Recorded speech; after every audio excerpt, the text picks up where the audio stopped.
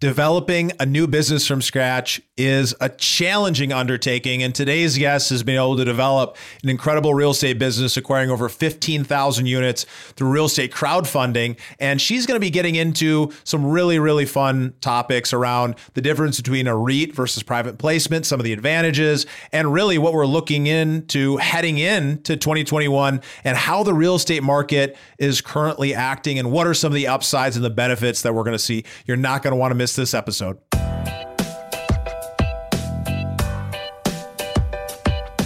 This is the Investor Mindset Podcast, and I'm Steven Pesavento.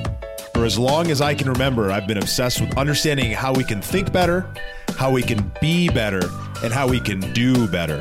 And each episode, we explore lessons on motivation and mindset from the most successful real estate investors and entrepreneurs in the nation. If you're someone who's interested in investing in institutional quality multifamily opportunities, then I highly encourage you to listen up. We're very excited to announce that we've partnered with one of the top tier institutional operators in the country who has over 1 million units under management, over $1 billion of assets under management. And this team is coming together with a specific purpose to buy units across 9 different cities within the Sun Belt region, from Charlotte to Denver, and from Dallas to Nashville and multiple cities in between. They have a proprietary business plan to be able to go purchase these high quality B-class assets, reposition them, and roll them up over the hold period to actually turning this into the first faith-driven REIT in history, which means they're actually going to exit this by selling this as a REIT. And it's an incredible opportunity to not only make and phenomenal income, but to be able to make an impact by driving real change within communities, by being able to help build stronger apartment communities. One of the biggest problems that we're seeing in our country today is an epidemic of loneliness. Over 75% of men and women are feeling lonely often or always in their life right now. And over 54% of people in apartment complexes don't have any friends that are within their complex. But the group that is a part of this organization is a specialist in building real quality communities and ends up having those numbers go from 54% not having any friends within the community to 75% of people having friends within the community, and ends up leading to significantly better business outcomes, as well as better communities and better lives for the residents. So this sounds like something that you're interested in investing in and you're an accredited investor. I encourage you to learn more by going over to vonfinch.com/waymaker, and you can find out a lot more, and you can have an opportunity to request access to this opportunity. And I look forward to being able to serve you and continue to serve all the people we're going to make an impact on through this investment.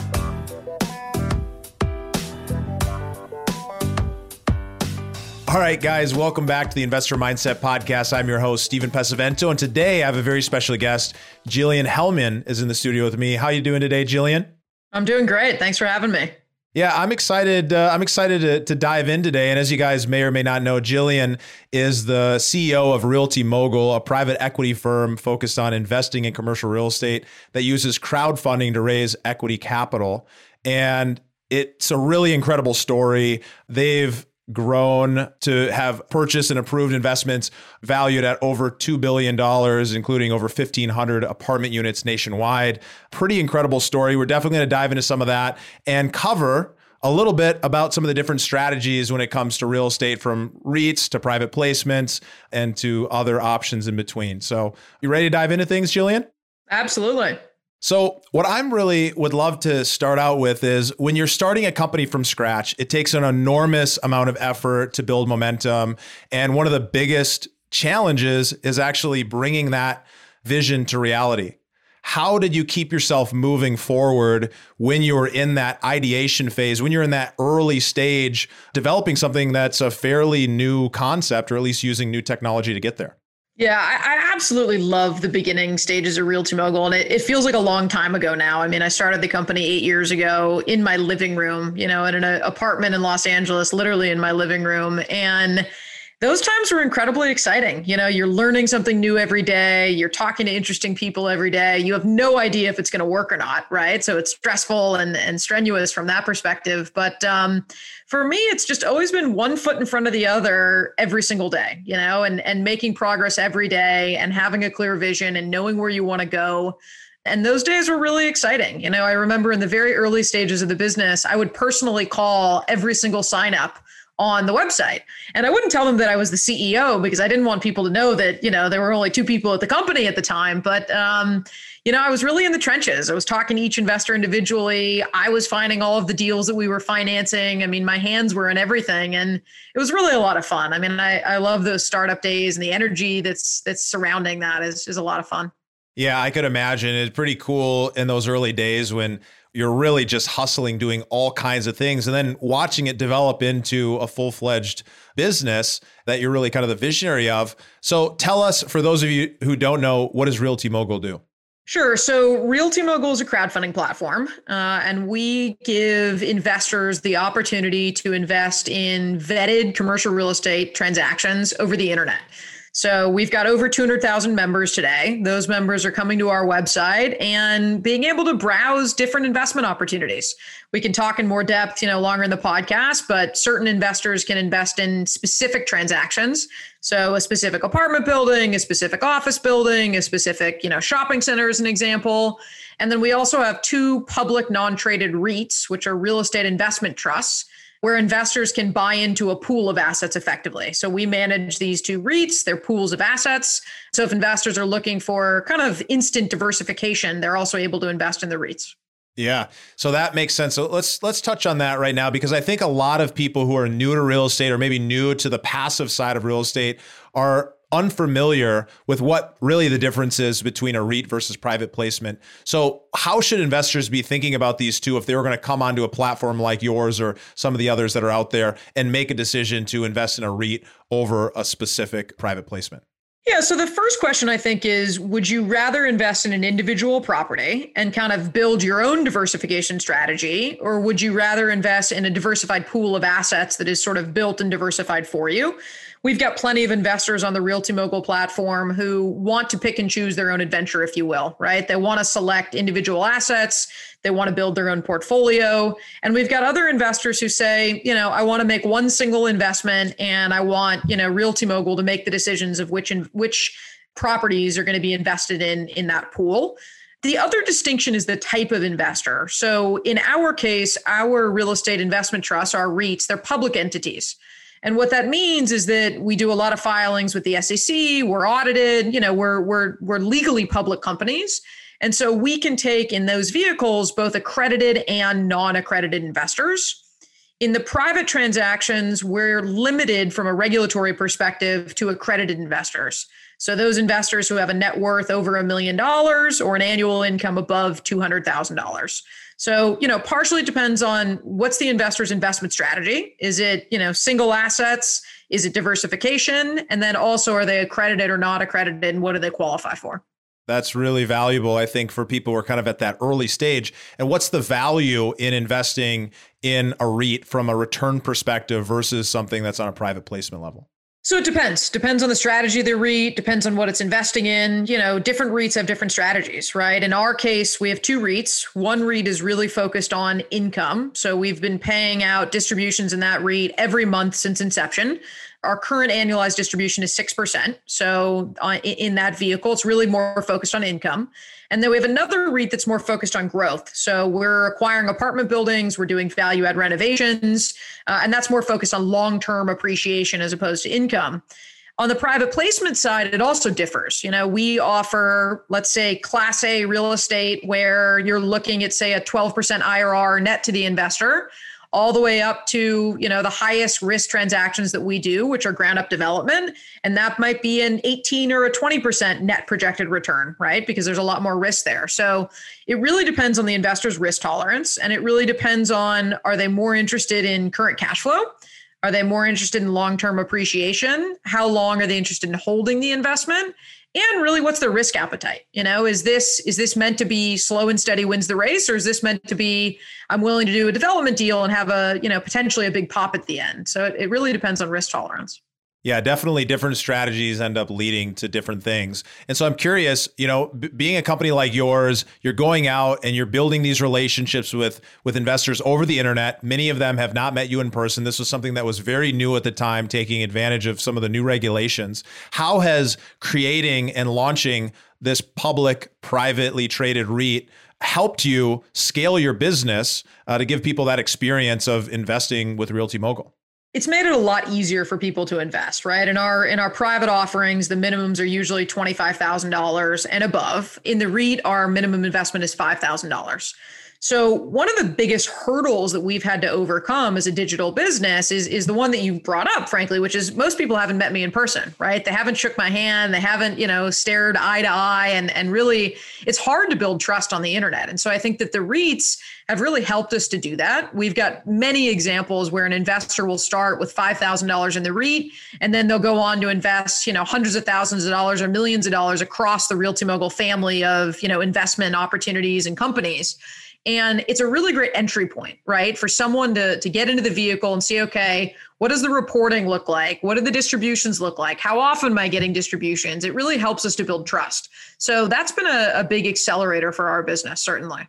Yeah, I can definitely imagine giving people that opportunity to get that feeling, that experience of what it's like to invest with you, see that this is actually producing what you're saying it is, and then giving them the opportunity to invest in a private placement and take advantage of some of those benefits as well. So when it comes to attracting new investors to the platform, I'm sure there's a ton of different ways that you do that. But where should investors who are up and coming and who are looking to find opportunities to invest in private placements or in private public REITs, where should they be looking to find platforms like yours? Where do a lot of your investors end up coming from? Yeah. So I think that the number one thing for investors, if they're interested in this business, is just sign up for as many platforms as you can find and start to educate yourself, right? Watch 20, 30, 40 deals go by before you make your first investment, which may sound strange coming from, a CEO of Realty Mogul of one of these platforms where, of course, we'd love to have new investors, but I really want investors who are educated, right? And the best way to get educated is to see a lot of deal flow. I mean, at this point in my career, we've had 30,000 transactions submitted to the Realty Mogul platform. I mean, we have seen a lot of deal flow. And so as a new investor, I think, signing up for platforms, Googling crowdfunding for real estate, just getting in, it's free to sign up, right? There's no commitment, there's no fee. And then you can start getting emails from these platforms, and our emails at least have an overview of the property, right? So here's the business plan, here's the strategy, here's the location. So there's a lot you can learn just from, reading through those emails coming from the platforms. And then from there, really digging into the details, sitting in webinars. We do a webinar for every private offering. So you can actually ask questions in real time. You can, listen to questions that other really smart investors are asking so that you start to learn the right questions to ask. So there's a huge educational opportunity, I think, and we're big believers in that. I don't ever want someone to invest with us that isn't comfortable with the risk, right? There's real risk in investing in real estate. It's just the reality and the truth of the business. You can't get returns if you don't take risk. And so I think that educational component is really critical and is a big part of the culture of our company, right? This idea of love of learning, this idea that we're always learning and we're always teaching, right? Not only our employees and our teammates, but also our clients to make them better real estate investors. Yeah, I think that is really, really solid advice. And a lot of people, they'll listen to podcasts, they'll do some education online, but they're afraid to sign up and register to start receiving deals because they're afraid maybe there's going to be pressure. Or maybe this is like such a big step, but it's so simple to put your email address in, to sign up, to be able to share some information with that syndicator and start seeing, well, what are they putting out? What are these deals like? Does this align with my values and strategy? And then be able to therefore move forward and maybe making that decision to invest in the future once you've gotten more comfortable with whatever that strategy or asset type is. Yeah, exactly. As a executive of a growing real estate firm, what have you been seeing in the market? Obviously, we're heading into 2021 as people are listening to this. There's a lot of different people with different views, different thoughts and beliefs, different mindsets about what's going to happen economically. We don't have a crystal ball. We can't predict the future. But what are you seeing happening right now in the commercial real estate space when it comes to new acquisitions, new opportunities for investment? It's a crazy thing to share. And this is, January 2021. We've never been busier. We are so incredibly busy. And I think that the main reason for it is because of the spread between interest rates and cap rates. So if I just break that down super simply, interest rates are historically low right now, right? You can borrow from Fannie and Freddie at, call it, 3% or 3.25% today. And, if you find a transaction that has a cap rate of around 2% higher than that, so let's say, a 5% cap rate or a 5.25% cap rate, which you're not going to find in the primary markets, right? Los Angeles, Austin, New York, Miami, those markets aren't trading in those cap rates, but a lot of the secondary markets still are. And for transactions where there's a 2% spread between the cap rate and the interest rate, like I just described, those are underwriting very, very strongly, right? The cash on cash returns are underwriting very strongly. And I'm talking specifically about multifamily. So maybe a little bit more specific in the multifamily markets. I mean, we've just never been busier. And I think that the COVID recession is very different than the 2008, 2009 recession, where we had an oversupply of multifamily in that market. We did not have an oversupply in today's market. So we're finding multifamily is holding up really well. Even with the eviction moratorium, have the rent relief bill, which was a $25 billion credit to landlords in the CARES Act Part 2. That's going to help a lot, right? And that's going to help not only to keep tenants in their homes, but also to allow landlords and investors to get paid for any delinquency. So we're very, very busy. I think that, we continue to be bullish on multifamily, and we're treading cautiously in other asset classes. We've done a mixed use development deal that we're really excited about.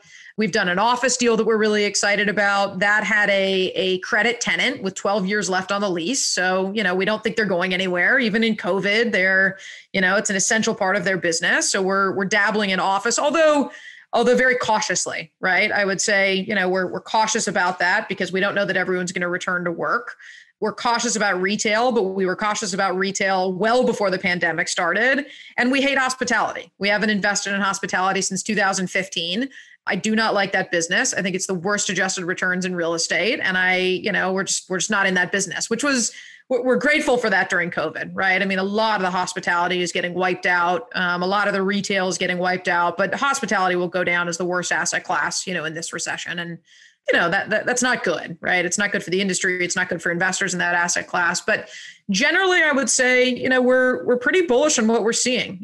This recession has been very different than historical recessions. It's not the same nationwide. You and I were chatting before the podcast, and I'm in Miami. Miami is very open. And, my primary home is in Los Angeles, and Los Angeles is not open at all. Right. And so it's a tale of two cities, a tale of, two worlds kind of in this COVID recession.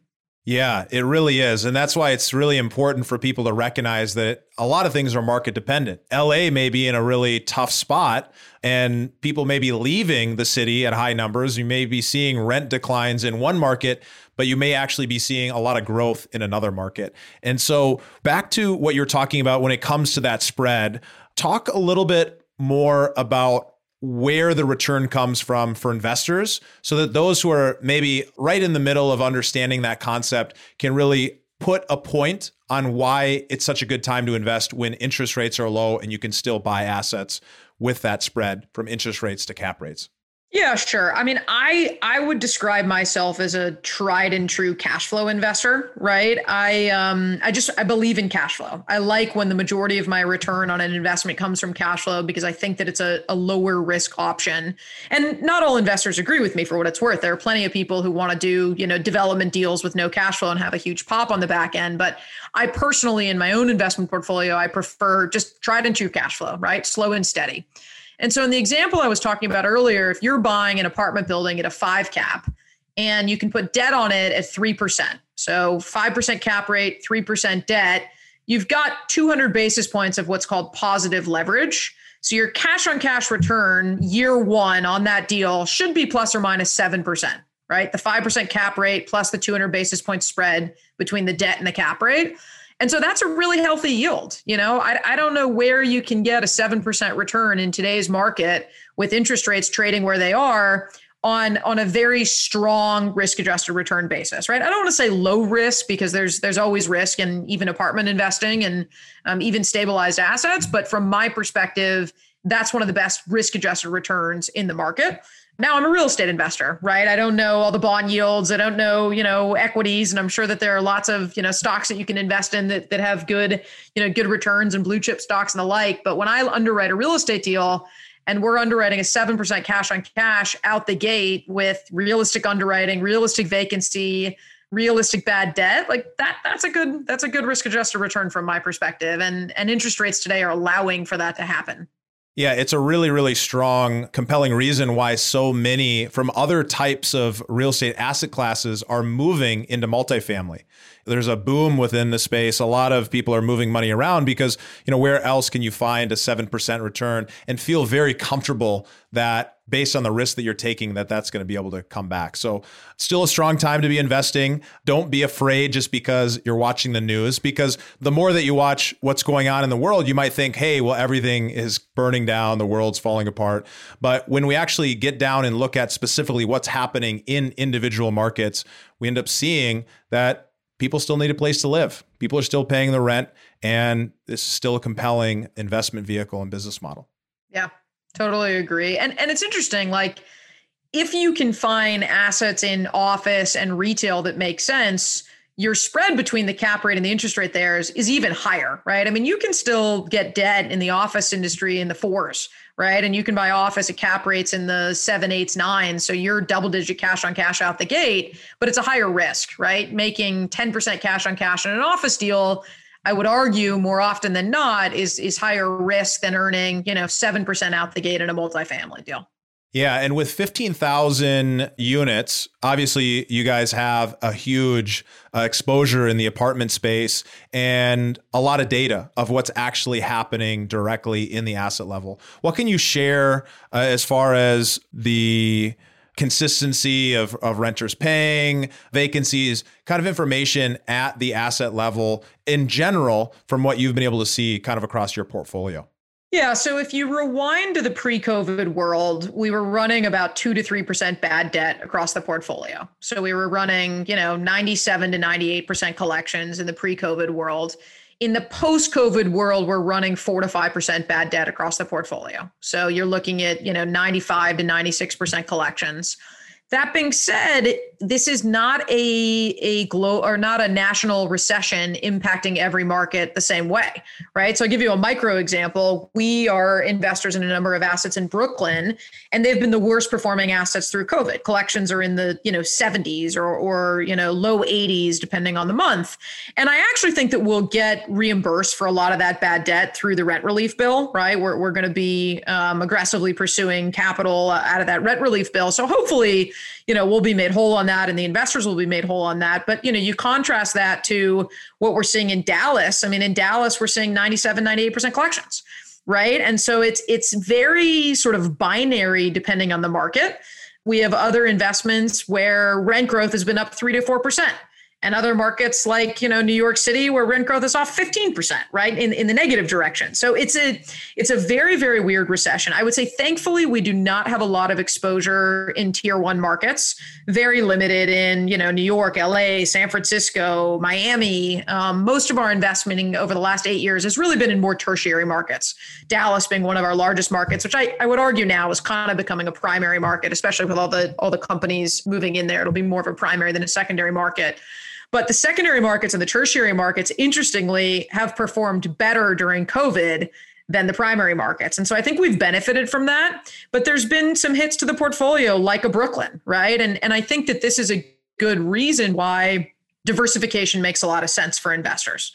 I don't think it's a good idea for any investor to pick one apartment building to invest in, whether it's with us or with someone else. Like, build a diversified portfolio. And either that is you picking and choosing a bunch of different investments, or it's investing in, pooled vehicle like our REITs or other REITs that are available to investors, because you just never know, right? You never know what's going to happen at that one property. You never know what's going to happen in that one market. And I think this recession has taught us that the whole nation does not behave the same in recessions every time. Yeah, the idea of diversification is such an important piece of the investing mindset, to make sure that you're spreading out that capital across different types of opportunities and not putting all of your eggs in one basket. And it's probably even more important now than it was before, but it's just a core piece. But sometimes people forget that. Sometimes people think, well, hey, if I put all of my money into this one thing and I'm focused on it, I'm going to be in a great spot. And that is only true as long as everything goes as planned. And we all know that no matter how much due diligence you do up front, you can't guarantee that everything is going to go as planned. Is that right? I mean, look, I have to speak honestly because that's just who I am as a human being. The majority of my net worth is in real estate, right? I understand it. I know it, but it's not in one property, right? So I have some exposure to the equity market, but very limited on a comparative basis. But I do think diversification is important. I think two things. One, knowing what you're investing in is really important, right? Like, don't invest in things you don't understand. And please don't invest with Realty Mogul if you don't understand the offering, right? That's not who we are, who we want to be, but we do want to help educate people, right? And that could be looking at 30 deals before you decide to make an investment because you feel educated. And then once you're educated, 100% agree, you got to diversify because you never know what's going to happen. And there's all kinds of unforeseen risks, COVID being one. There's plenty of people who talked about a pandemic, and yet I wouldn't say that the average person was contemplating a pandemic in their investment strategy, right? Yeah. But even you, as somebody who is clearly heavily invested in real estate, you believe in real estate, you're an expert in real estate, you know real estate, even within it, you're diversified across many different properties, many different leases within those properties, 1,500 apartment units nationwide. I'm sure you're participating in all of those. You've got diversification within a diversified portfolio that's, again, diversified over and over again. And so the point is not to have all of your eggs in one single property with one single lease or in just one part of the market or one stock or something like this, because if something doesn't work out, then you're going to really be wishing that things were definitely different. So as we kind of close out here, what I'd love to know from you is what are some of the habits that you've seen some of the most successful investors do on a regular basis to be able to step into some of the same shoes that you personally are as the CEO of Realty Mogul? I mean, the first one is get started, right? You got to do your first deal, right? And however you want to define that, that's fine. The first deal that I ever did was a duplex in Compton. Compton is a dangerous neighborhood, or historically very dangerous neighborhood in Los Angeles. And it was the only thing I could afford. It was a $110,000 transaction. We did the deal and I got out of that market as quickly as I could, right? But I did a deal. I got in the game. One of my favorite quotes is opportunity dances with those on the dance floor, right? You have to be in the game. You have to be on the dance floor to have any opportunity, right? And so I think that getting started is really, really critical. And then I think the other thing is just putting one foot in front of the other every single day, right? Show up as the best version of yourself, however that looks on that given day. And for me, that's finding new investments. That's having conversations with my team. That's asking critical questions about investments. And then the other one is related to that, which is just keep going, right? And you're going to get set back. You're going to get something thrown your way that you didn't expect. There's going to be something frustrating. There's going to be something that feels like it was intentionally set up to derail you. And you kind of just have to take a deep breath and keep moving, right? And that's been a critical part, I think, of my entrepreneurial journey is every time that I get hit with a setback, I feel it, right? I acknowledge it. I feel it. I try and understand why it's happening or how it's happening. And then I take a deep breath and I just keep going. And I just think to myself, like, nothing is going to stop me from fulfilling the mission here, even if it takes a long time, even if it's hard, even if, something is thrown my way that I didn't expect. Yeah. Amen. What a great way to leave this conversation. Where can people find out more about you or get in touch? Feel free to log on at realtymogul.com. You can sign up for a user account, or you can also go use our education center. That's not behind a login, so all free. And we'd welcome any investor who wants to learn more about real estate. Wonderful. Well, it's so great talking with you. Thanks for sharing a little bit about what's going on in the market and some of the strategies people can be using.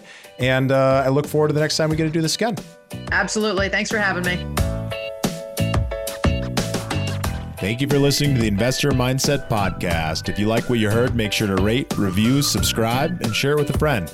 Head over to theinvestormindset.com to join the Insider Club, where we share tools and strategies from the top investors and entrepreneurs on how to take it to the next level.